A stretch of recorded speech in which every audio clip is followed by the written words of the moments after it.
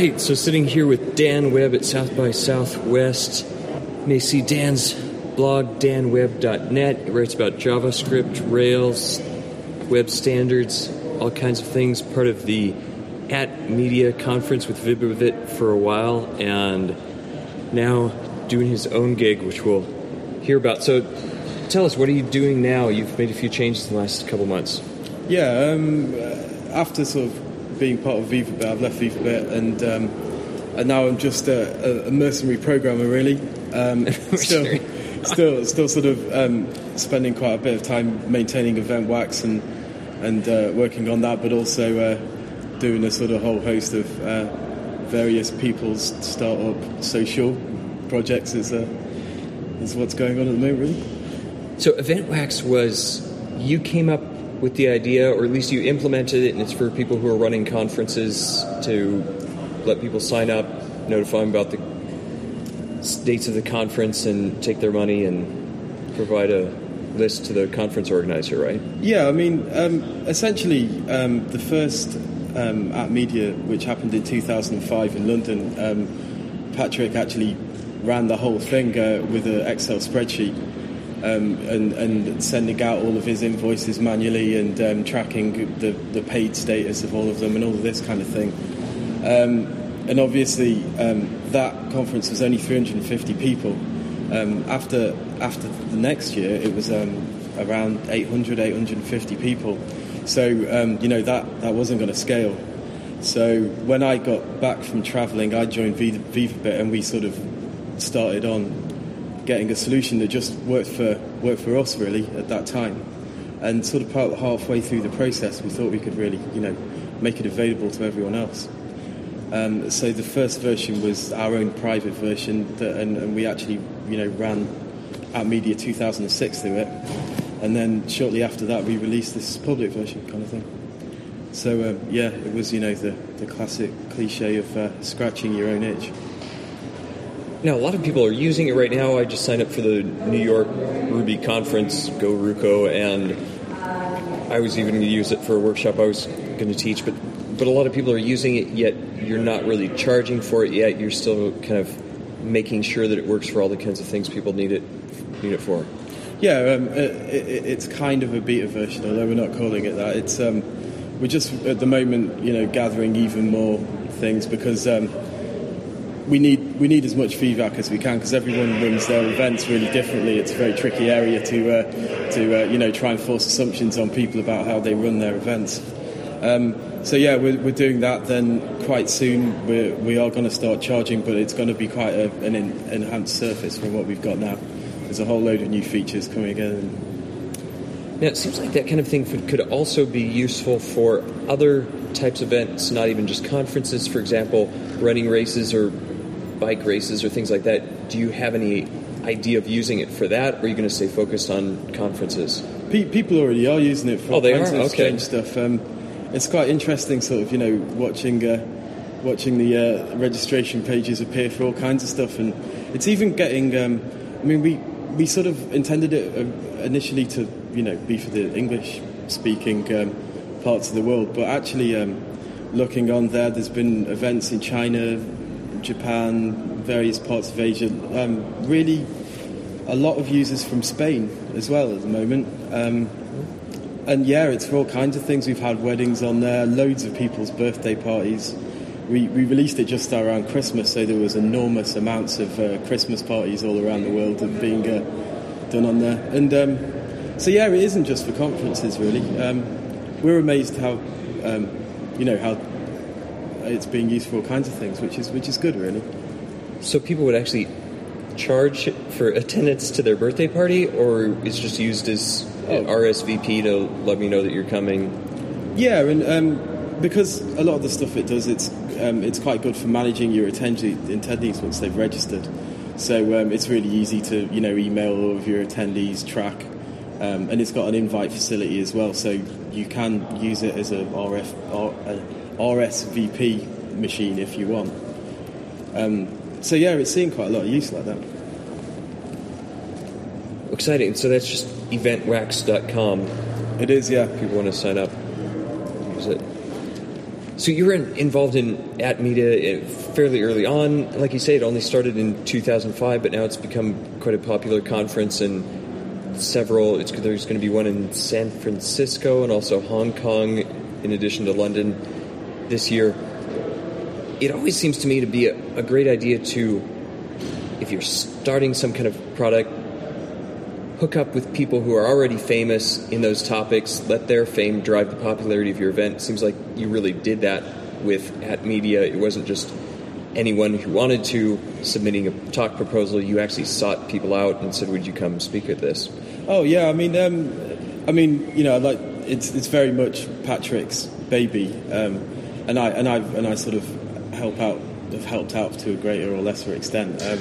But yeah, when the first At Media happened, at the time, me and Patrick were sat in a pub, and we were just going, we should get all these people over here, and so the week went by, and we got quite drunk towards the end of the night, and we were like, okay. Patrick had said, right, I'm gonna email Zelman, and if Jeffrey Zelman is up for it, we're doing it. So he did do that, but in that same week, I actually decided with my wife to go travelling for the year. So we met up the next week in the pub, and Patrick's like, right, I've got this really, I've got news, and I was like, I've got news, and he goes, I've got Zelman, and so do you want to do the conference? And I was like, oh well, I'm going to go travelling for a year. But he went ahead on his own and sorted the whole thing out, and it was a resounding success. So yeah, I mean, that was how it started. It was all on Jeffrey Zelman deciding to come over to England, and that's what triggered the whole thing. And it started in a pub, of course. Many things start and end in the pub in London, I think. It's surprising it took until 2005 for a big event. Were there other web conferences in the UK? To be honest, I don't know. There was none that ever, we ever came across, and we were, sat there going, why hasn't anyone done this? Is there something wrong with England that doesn't, what? Did people try and fail? Well, but I think no one did. I mean, in 2005, the web standards thing was pretty new, but we knew that we were pretty confident that it would work, and Patrick was confident enough to lay out all of the money to do it, and it did work in the end, which was great. Now, you said you went on a trip around the world. When I was in Sydney, Australia, everyone was talking about when Dan Webb lived in Melbourne for a few months. I think that was a national event down there, and they're looking for you to come back sometime. I don't think they've ever heard anyone swear so much, to be honest. That's why they... apparently there's an impression of me swearing in an English accent that still goes around. But it was a great time, really, really great people over there, and it was... I met up with a lot of the WSG people in Melbourne. Because Web Standards Group. Yeah. Okay. And... and they were, I think they were ahead of the UK for the social side of things. And now WSG happens in London, and I just got over there, and I really wanted to meet some new people and stuff like that. So I posted on the Web Standards group, and then all went for a beer with all of them, and it was it was a good time. Another thing you've worked on recently, unobtrusive JavaScript plugin for Rails. You talked about that at RailsConf in London. I want to ask a little bit about that. But first, UJS, what is it? What does it do? Essentially, it's an attempt to turn the JavaScript helpers in Rails into something that's a little bit more robust for essentially the idea of unobtrusive JavaScript has been covered quite a lot in the past, and it's the idea of building a working application and then layering on your JavaScript in such a way that if JavaScript doesn't work, the application is still usable. Jeremy Keith is one of the people who's kind of one of the spokesmen for it at the moment, and you can catch him speaking a lot about this subject. And at the time when I came to it, I didn't I wasn't saying anything new. It was all in the JavaScript community. It was, by that point, it was definitely the way to go. And in a sense, I felt that Rails JavaScript helpers actually like rewound that a bit and made it okay for people to write stuff that worked without, that just failed without JavaScript, which was a real shame. So myself and Luke Redpath, who's also another London developer, we're working on separate things, but actually teamed up to do the final unobtrusive JavaScript plugin. And then, I sort of spent last year going to various conferences and, plying our wares kind of thing. And it seems that, people are quite receptive to it. Now, when I started just learning about Ajax, trying to learn about JavaScript too, I was doing a lot of Perl, and so I tried to write, it wasn't, I don't know if this would really count as unobtrusive, but instead of just using a useless link for the href, I would actually have it just redirect to a page saying, this app needs JavaScript, so if people had it off, at least there would be some kind of message and they would know that click really worked. So, as I say, not really unobtrusive, but then it was surprising to see the default way that Rails is set up, and in many spots, if you don't have JavaScript, then you just get, the anchor tag and it doesn't really go anywhere. So with your plugin, that's made it so that it really uses the features that are already in Rails with respond to different kinds of content and then do something meaningful. Yeah, I mean, actually, some features of Rails make it very, very easier than it was before to do sort of unobtrusive JavaScript techniques, and respond to is the crux of that whole thing. And respond to is incredibly useful for, just getting this whole progressive enhancement thing going. But which was why I really have always been sort of interested in getting unobtrusive JavaScript with Rails going. It was like it was nearly there, but it wasn't quite, and we were just trying to take it the extra step further.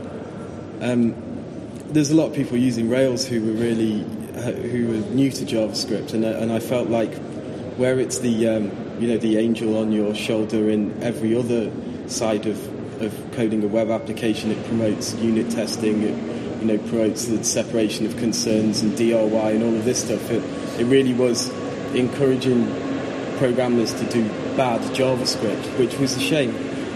So I think it's just one attempt, our first attempt to, get around this and go working with it. But starting to formulate quite a few new ideas on how it should all sort of go together. So it's all like a fluid thing,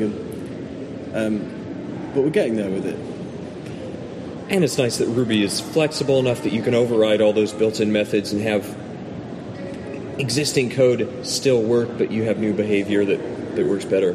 That's it. It's there's a definite trade-off there. I mean, it's shooting at a moving target, really. That if you're writing a Rails plugin, every internal method that you try to override or augment in some way will possibly, it's another point that could break. So it's sort of nicer to not have to do it, but it's great that we can. It's great that we can override whatever we need to. And I think I don't know. DHH said about us mentioned in a blog post.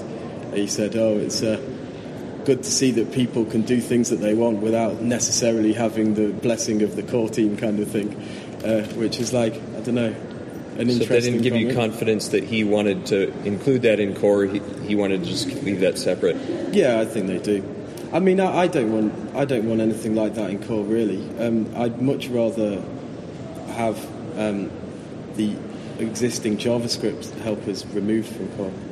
Oh, so have any kind of JavaScript integration be a separate plugin? Yeah, because it would be very easy to pull that out, and I think it doesn't need to be there, and people who want to use it can. But at the moment, it's with all of that stuff in there, there's one or two things that make it very difficult to work with other JavaScript libraries.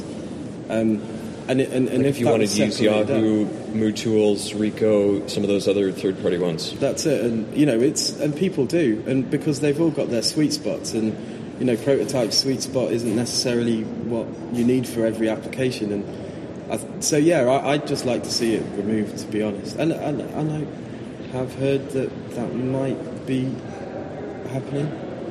I don't know where from, though. I can't qualify that. But Now, you gave a presentation in RailsConf in London talking about unobtrusive JavaScript, and it was so popular, the room was full, they had to kick people out, and then you gave the talk again at lunchtime the next day or something like that, and probably even more people attended. Why do you think that was so popular? I've no idea, to be honest. I was, I sort of, obviously I pitched the idea because I thought people would be interested, but it was a bit overwhelming, really. There was, in a way, though, I think the first session they put me in probably one of the smallest rooms. So they didn't think it was going to be popular. No, I was in it. It was like some guy talking about standards JavaScript. We'll give him a small room. Yeah, and it was like a 30-person room, and I think that the 30 people who got in, and then there was like another 80 or 90 who didn't get in. I think that increased the notoriety of it, and then the hype worked in the end. But it was good to see that people are interested in doing things right. And sort of, thinking about these things in a different way, which is good. So, was that reflected in the next few weeks? Did you get a lot of emails or notice a lot more downloads? Yeah. Or were they just did want to hear about it and then never actually used it? I mean, to be honest, I think that's when everyone actually started using UJS. Was after that. It seemed that the amount of emails that got just leapt up, and then we ended up starting like a Google group and all that kind of thing about it. It was a big deal. And I did the similar thing in the Ajax experience in Boston as well, and somewhere else, I think. I can't remember anymore. But yeah, it was good too. And then I'll link on the podcast blog, but you have a site especially for that too. Unobtrusive Java? It's ujsforrails.com. Okay, UJS for Rails. And that does need a little bit of love at the moment, but we really tried to sort of, really put quite a lot of documentation up there, and because the UJS plugin is not really what it's about. That's just what enables, makes it easier to write unobtrusive JavaScript. It's my presentation was actually, I was aiming more to get the idea and the concept of unobtrusive JavaScripting across, rather than tout our little thing that we'd done, if you know what okay. I mean. And I'd like, it's not the only way to write unobtrusive JavaScript in Rails as well. I mean, and if anyone else has any other ideas about how to do it, then that's good. It's sort of whatever works for you, but it's definitely about the philosophy, really.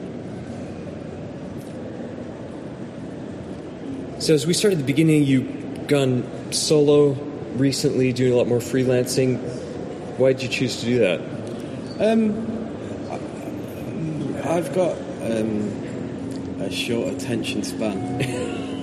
I was trying to say it, but not in a bad way.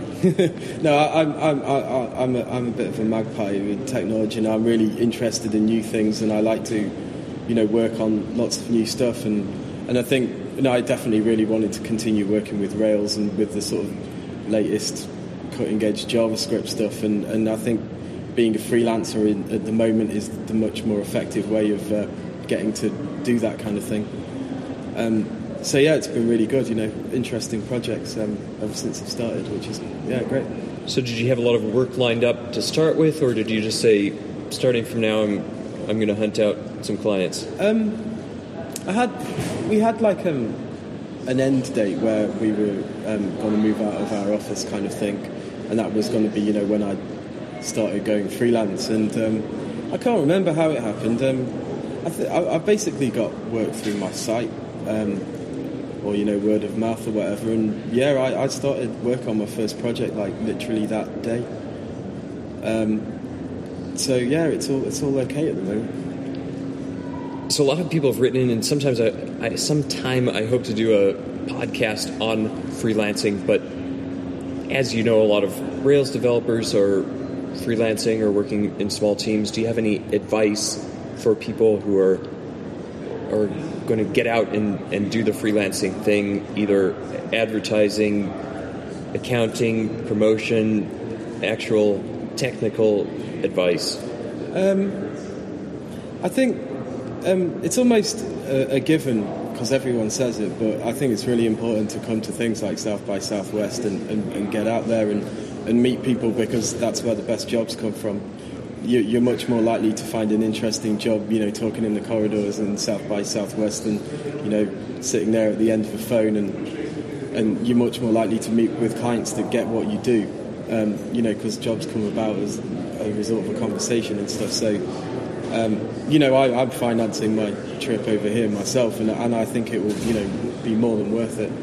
And I'd recommend people do the same. You don't need to travel all over the place, but user groups and everything, and wherever you are invaluable. I've got a lot of work through that as well. Meeting people at user groups. And I think the second thing is, if you're working on your own, it's really important to stay on top of new developments in technology and be really, really force yourself to learn new things all the time, because you're not working with colleagues who will show you new things and introduce you to new stuff anymore. So it's all on you to teach yourself. And I've seen a lot of freelancers, they'll work for years doing the same thing and all of a sudden find themselves obsolete. And there's no need. I mean, you just need to be on top of it. So that's what I'd say. That's good advice. I was thinking even just this last week of, I shouldn't be spending time reading Dan's blog talking about the OpenID plugin. That's a waste of time. I should just be working on actual client work that I'm billing for. But in a sense, I mean, it's all the same thing. If I'm not learning about new technologies and how to implement things, then I'm not going to be able to do good client work that's current and relevant either.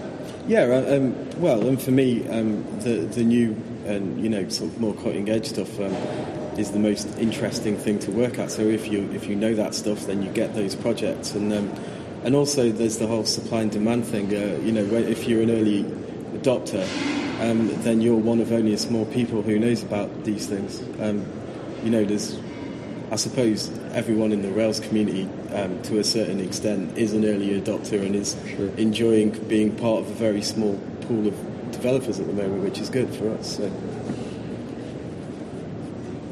Pulling together the whole conference idea too, I can't count how many people I've sat next to who are carrying on a conversation, and someone says, "Oh yeah, I need an artist or front end guy," and "Oh hey, I need a back end guy," and now they connect and maybe work on a project. And it's not just meeting actual clients. Sometimes when you're a specialist, you meet other people who are going to subcontract out to you or hire you for your specialty, and that's as valuable as meeting actual clients. Oh yeah, definitely. And the other way around. I mean, I always think, if you're on your own, then sometimes you can't be an expert at everything or even most things. So it's really great to have a whole group of people around you that you can call on if you need to do various things. I always have a lot of friends who are designers or a few people who are good with Linux or whatever, and it's great to have those people to call on if you need. They've got me out of a lot of trouble in the past, which is great. Now, speaking of trouble, you've got me into trouble by when I was in London. I saw that you were using some nice sneakers, nice trainers as part of your example, and I ran out and bought some 150-pound sneakers immediately after.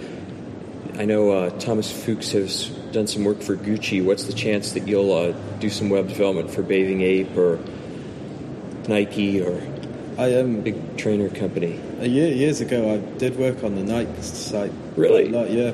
I used to work for quite a big agency called AKQA. So as like a flash guy at the time.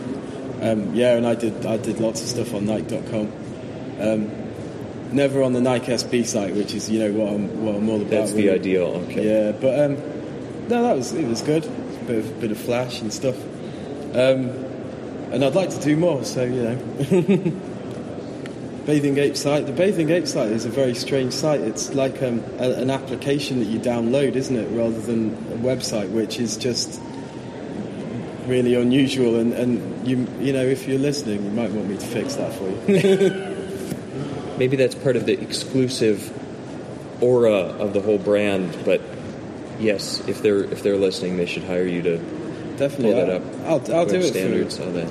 I mean, I'll do it for a couple of pairs of rare sneakers and a shark hoodie, definitely, yeah. I'd be happy with that. Well, thanks, Dan. Hope to see you again, maybe in London next. Okay, cheers.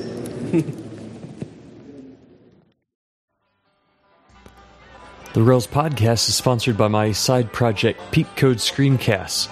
Check out new episodes on caching and benchmarking with HTTPerf together with Zed Shaw. peepcode.com.